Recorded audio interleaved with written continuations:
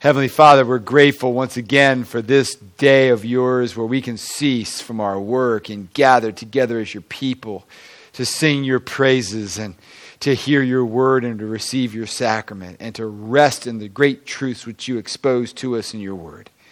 And we pray that this word would go deep in our hearts today, that the King is coming, that you are always on your throne, Lord Jesus Christ, and that as sovereign Lord, we can trust you no matter what. And we just pray that you would now think our thoughts, that my words would be yours, that you would bend each and every one of our wills to your own and set our hearts on fire with love for you and for your Son, Jesus Christ. For it's in his name we pray. Amen.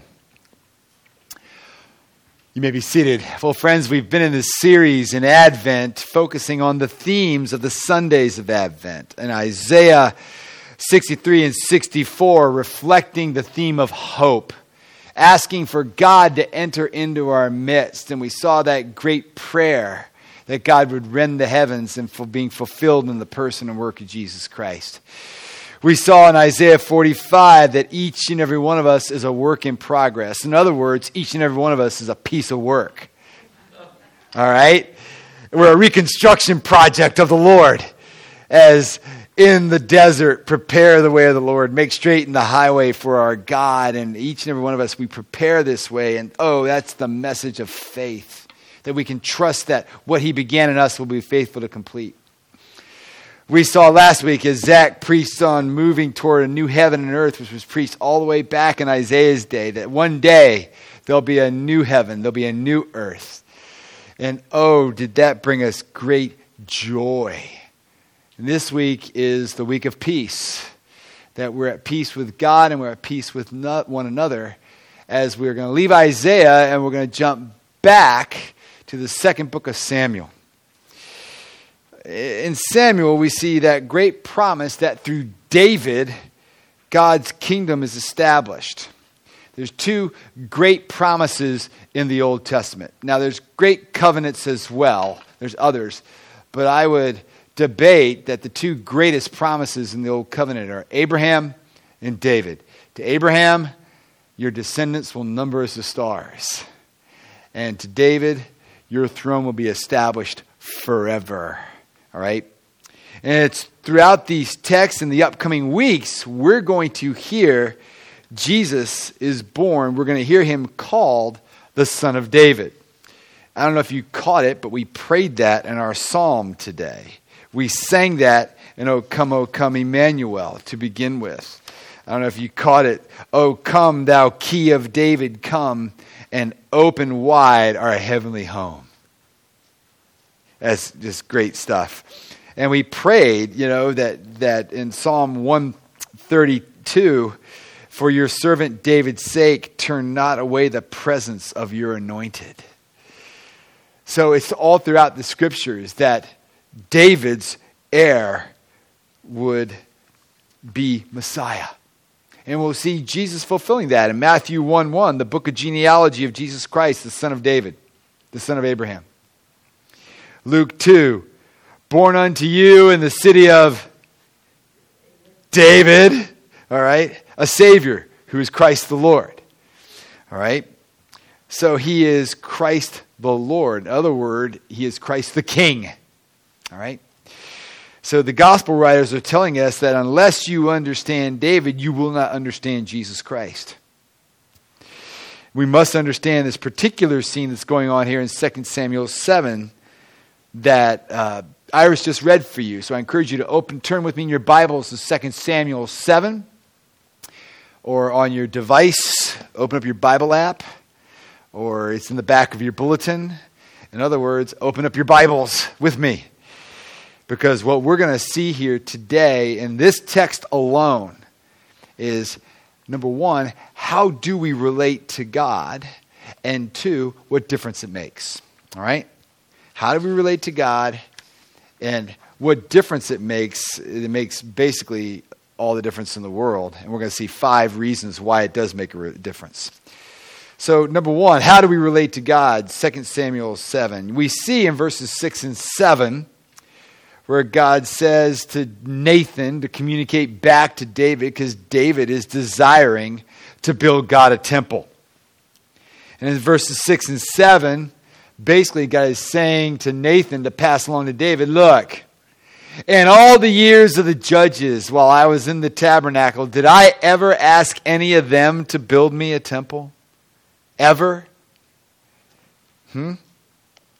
Obviously, David was desirous to honor God in this way.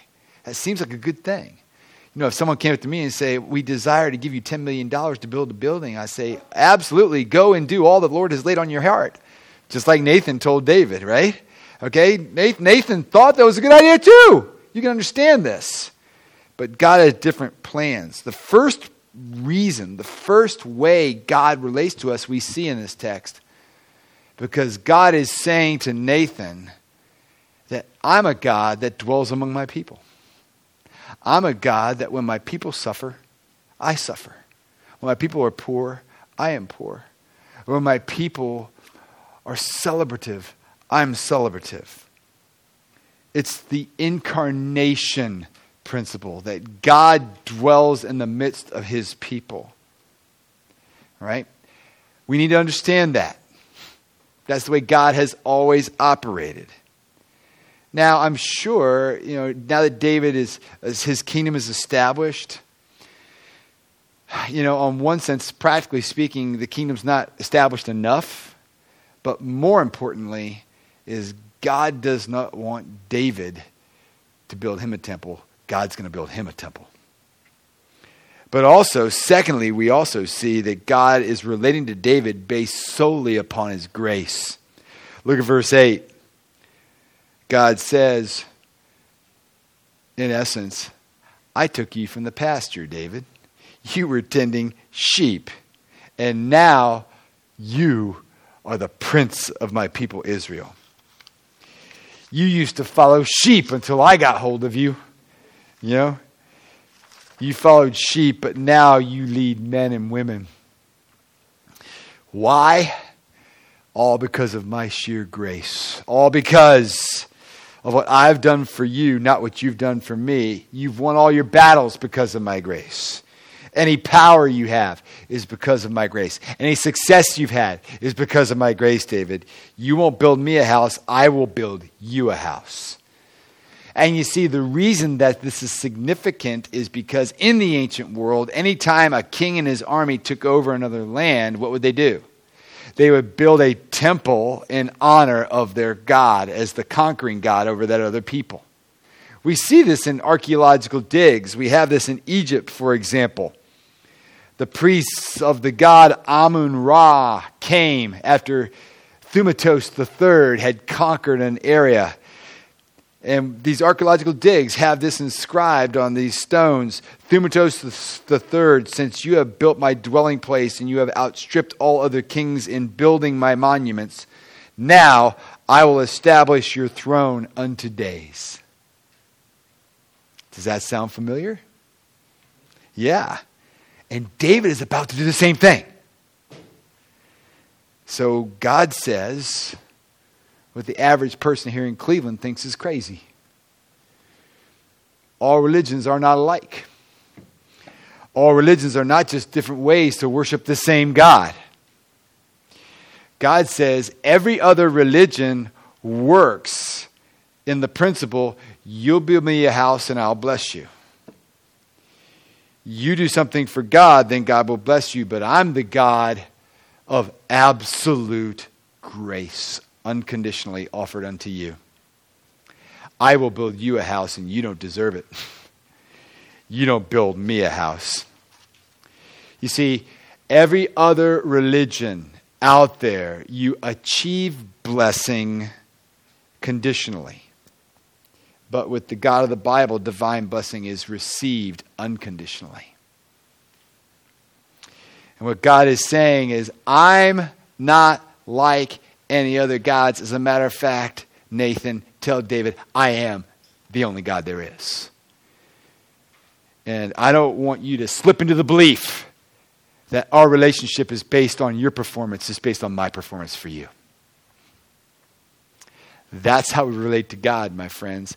We don't have to climb up to God. He comes to us and dwells among us. And he does so by his absolute sheer grace. That's what Christmas is about. Jesus being born and laid in a manger means the Davidic king. Triumphant over death, triumphant over sin, triumphant over time itself. Fulfilling the incarnational principle. Powerfully and literally. And fulfilling the grace principle powerfully and literally. That's what we're going to be celebrating Thursday night and all day Friday. And for the next 12 days afterward. So what does this mean practically? That's how we relate to God. Recognizing we don't have to climb to him. He comes to us. And all in his sheer grace. Aren't you glad? Well, what does this practically mean, really, as we go into the week of Christmas coming up? The texts don't say that he's just a savior, you know. My throne shall be established forever. He's our king. He's our Lord and Savior. Lord means king, sovereign. If you were to speak to a king, you would say, my liege, which means my allegiance is to you alone. Or my Lord, you're my master. Okay? What difference does it make that Jesus is not merely our Savior, but also our King of whom we're going to sing about? Hark the herald angels sing, glory to the newborn King. Do we believe that? What difference does that make? Well, it makes a lot of difference. Let's look at these, and they're exceedingly practical. All right? First of all, if Jesus is your King, you're a person of great hope and expectation. Great hope. You see, if Jesus was simply a Savior for us individually, that would just mean that, okay, I give my life to Christ, I'm saved, and when I die, I go to heaven and I'm rescued out of this material world. But the ultimate future, as we've been seeing all month, is that God is going to come down and transform this material world and renew it. There is an individual salvation, but there's also a corporate salvation for God's people and the world that we must not miss. It's not just, I'm a sinner, I'm forgiven, I've received Christ, and then I go to heaven. It's a corporate salvation where God will renew a fallen and broken world. It will be redeemed, it will be restored. You don't need a bucket list. All right? That's silly. Do everything you can. Travel all you want. But don't make that the focus of your life. Everything we do is for the glory of God and to make much of Jesus. I don't have to see the other side of the world before I die. Because I will see it in the new heaven. It'll be better than it is now. Okay? In the new earth. Because God's going to do a corporate renewal, community renewal. Therefore, we do mercy ministry. Therefore, we care for the poor and marginalized because it matters to God. Therefore, we mend bodies because he's not just a Savior, he's our King. It's important that we understand that because what do kings do? At least good ones. Good kings. They give rest to their people. They bring justice, prosperity, peace. A good king comes back and makes the kingdom a good place to live. And Jesus is our King, and that gives us hope for the future world. Therefore, we're people of great expectations, not merely just to borrow a title of a Charles Dickens novel. All right? We are people of great expectations. Because one of the great things about the prayer at the end that I had Iris read to you is David's just trying to figure out and wrap his mind around this great promise that Nathan's just told him. Basically, he's praying, Lord, I don't think I can live without your help and awareness of all that you've just promised me. I'm afraid I can't live into this. I can't practice it. I can't live consistently by it and with it. He's really not asking for anything. He's just asking for help from the Lord. Help me to live consistently to these incredible promises. And it's a great promise. And if Jesus is your king, you can expect him to do great things. That doesn't mean you're going to go be an NFL player. All right? Don't import American, prosperity gospel preaching into this. God can do great things in and through your life, so let's pray for that. But what's great to God might not look so great to you. But leading your neighbor to Christ is great. Being a blessing to your neighbor is great. All right? These are great works that God's people are about. And we should pray for it. John Newton wrote a great hymn. This hymn is called, Thou Art Coming to a King. I love Google. I found this hymn this week.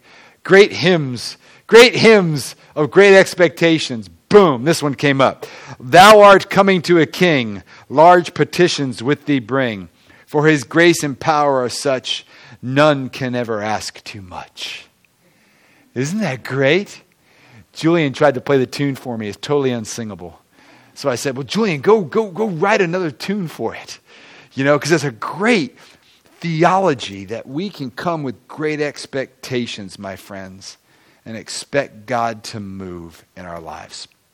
Secondly, Jesus as our king means being involved in a life of ministry and service.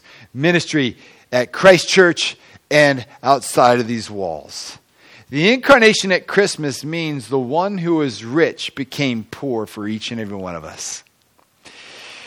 He didn't just live in a house up in heaven, but he came down and was laid in a manger. I think the late J.I. Packer in Knowing God captured this thought extremely well. He said, we talk glibly of the Christmas spirit, rarely meaning more by this than sentimental feeling, especially for family at holidays. But the Christmas spirit is not the spirit of Christians. Alas, there are many whose ambition in life seems limited to building up nice middle-class homes, making nice middle-class friends, bringing up their children in nice middle-class ways, and who leave the sub-middle class parts of their community and world to get on by themselves. The Christmas spirit, rather, is the spirit of those who, like their master, live their whole lives on the principle of the one who became poor that others might become rich. They spend and they're spent giving time, trouble, money, care, and concern to others, and not just to people like them, in whatever way there seems to be a need. End quote. My friends, Jesus as your king means my life for yours. And it's a life of ministry in Christ Church and outside of Christ Church. Third, if Jesus is your king, it means Jesus, you can trust in his sovereignty.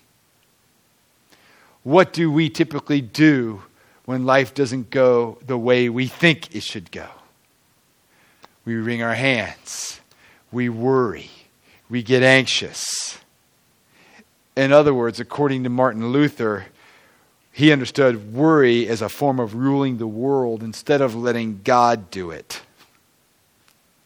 In other words, when you're always worrying, you know exactly how the world needs to go and God's not doing his job and you're going to try to get the world to get there without him.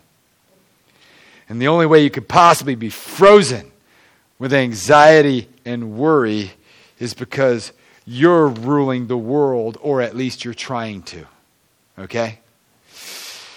You know that you're not the ruler of the world, but you know exactly how everything has to go, so you attempt to. And Martin Luther's closest friend, Philip Melanchthon, was a worrywart to the nth degree. And so Luther didn't just say to him, Philip, just stop worrying. Philip, knock it off. He would walk up to Philip and put his arm on his shoulders and say, oh, let Philip cease to rule the world. Isn't that great? You know, Philip, you can't worry and let God be the king. They don't go together. All right? So when you find yourself slipping into great anxiety, remember who's king. You're not, he is. Trust his sovereign reign in every area of your life and in our nation and in the world. The church has been here before. We can flourish. Fourth, if Jesus is your king, it means a life of obedience. I hope you had a chance this morning to read from our devotional, from Sinclair Ferguson's Love Came Down at Christmas. It speaks to this point, that if Jesus is your king, you do what he says because he's your sovereign king unconditionally, because he's Lord and we're not. But Ferguson writes in this morning's devotion, he writes, when it came to life choices, the Corinthians' view was that they could do whatever they wanted to as long as it was lawful, or there was nothing wrong with it. Perhaps you recognize that tendency in the church. But for Paul, that's a response of an immature Christian, if a Christian at all. It totally misses the point. And it fails to ask the most important question, is this for the glory of the Lord? Earlier, he had suggested ways in which they could tell whether this was true or not. I'll leave the list to you in your own devotional reading later on. But isn't that interesting? There's so many people who try to define the Christian life for how they want to live it. I may or may not read my Bible. I may or may not pray. I may or may not attend the assembly on the Lord's day. I may or may not serve in ministry. Where'd you get that idea? He's king. Or there's many other people who would say things like, well, I tried Christianity, it just doesn't work for me. What that almost always means is there were some non-negotiable things that I want in my life, and I want happiness, I want health, I want relationships, I want a large bank account, I want this, I want that, and Christianity didn't give it to me, so it doesn't work for me, therefore I'm not going to be a Christian. What that means is, what you're saying is, I will obey God if fill in the blank. Well, that's not obedience at all. That's using God. And quite frankly, both views of disobedience are using God to their own means. All right? The person who defines what Christian life looks like is using God as well. And both ways are serving something. Both ways are serving someone. You're either on the throne of your life or something else is. And if you're living those two ways, Jesus is not on the throne of your life. My friends, the hardest thing to do is to surrender it all to Jesus. But once we do, once we recognize that he did the impossible for us, he marched right into hell for us. He did the impossible. And all he's asking us to do is deny ourselves, take up our cross, and follow him. Yes, that means die to myself. That might be difficult. But the reality is we must obey him conditionally, and it's worth it. We will receive our reward. Our lives are not in vain, says Paul. Why? Because he's king. Last, if Jesus Christ is your king, it's a life of great joy, because I'm either going to enter into his presence or he's going to come back in my lifetime and take me back and renew the heaven and the earth. Either way, we win. The king will return. I don't know if you knew this, but the last of the Lord of the Rings trilogies, The Return of the King, it took in the box office alone $1,140,682,011. That's just the box office. That's not talking about all the Frodo, Sam, and Aragorn little action figures that were sold, all the DVDs that were sold, all the paraphernalia. Amazing. But I think the reason that all that money was made, it plays on the fact that we get really drawn as human beings to stories of a king returning and making all things right. Right? And so when this movie came out in 2003? I can't remember when it was. It was a while back. You know, you recognize that there's really two ways you can watch that movie. We're all drawn to stories like that. Non-believers and believers alike. But a non-believer will go in there and they'll feel, oh, great, that's a great ending. Isn't that wonderful? They'll feel joy for a while, but then they walk out and they say, well, the world is just the way it is. It's messed up. Who's to say what's right or wrong, etc., right? But there's another way to watch that movie.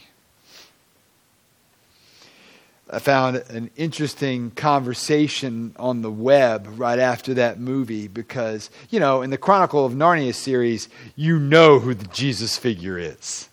Aslan. Well, in Tolkien, there's Christian metaphor all over it. All over it. But there's not one singular figure.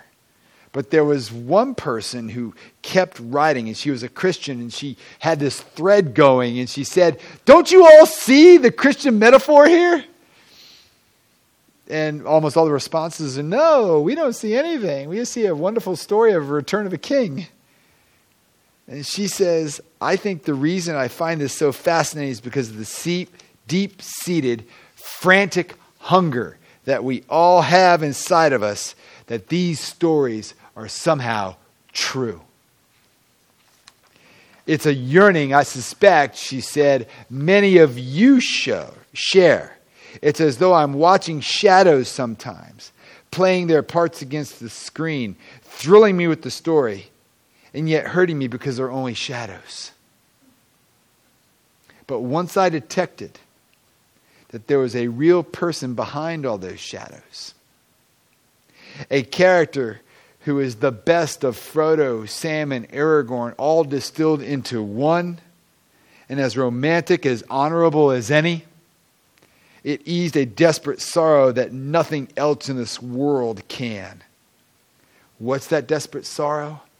That somehow the king will return to rescue his people. And when she realized that Jesus was the true king, as a result, instead of going to that movie and getting a joy for a moment about somehow the world has meaning and there's a point to everything and walking out and losing it, the gospel infused her with joy and hope and peace and love to the very depths of your being. Do you feel that? I mean, it's just a great scene at the end of the Return of the King when Aragorn finally takes the throne of the White City. You just take a deep breath and you go, thank you. After all they've been through, all that's wrong is made right. That's just a hint of what Jesus is going to do for you in the new heaven and the new earth. My friends, you have a king. And when you know that deep down into your bones, it's going to grow and it's going to grow and it's grow. And 1,000,000 and 1 billion years from now, you will all be just a big burning piece of joy and strength. You have a king. He's on his throne. Seated at the right hand of the Father, as we've just said in the Creed. He comes to us. We don't have to climb to him. All his sheer grace. Let's let him reign. Let's pray. What an Advent blessing it is, O Lord. We thank you that you are the coming King. And we thank you, Heavenly Father, for the promise that Jesus is not just simply a Savior born in the manger. He is the fulfillment of David's promise. He's the one eternal King that's putting everything right even as we speak. And that changes everything. Give us that hope. Comfort us into trusting in you alone, Lord Jesus Christ. Make us your servants. Humble us into obedience. Stimulate us with great expectations. and infuse us with joy of your coming, because Jesus Christ has come and will come. For in Jesus' name we pray. Amen.